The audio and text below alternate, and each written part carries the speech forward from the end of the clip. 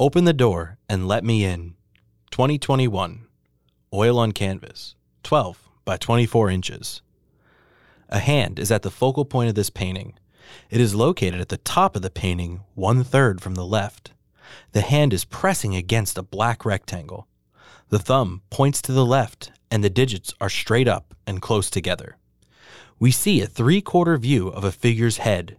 He stands facing towards the door. His black garb blends seamlessly into the black of the door.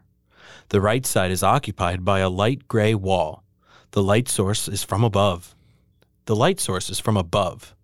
Another black door is on the far right edge. Haphazardly written words float in the space below the hand and head.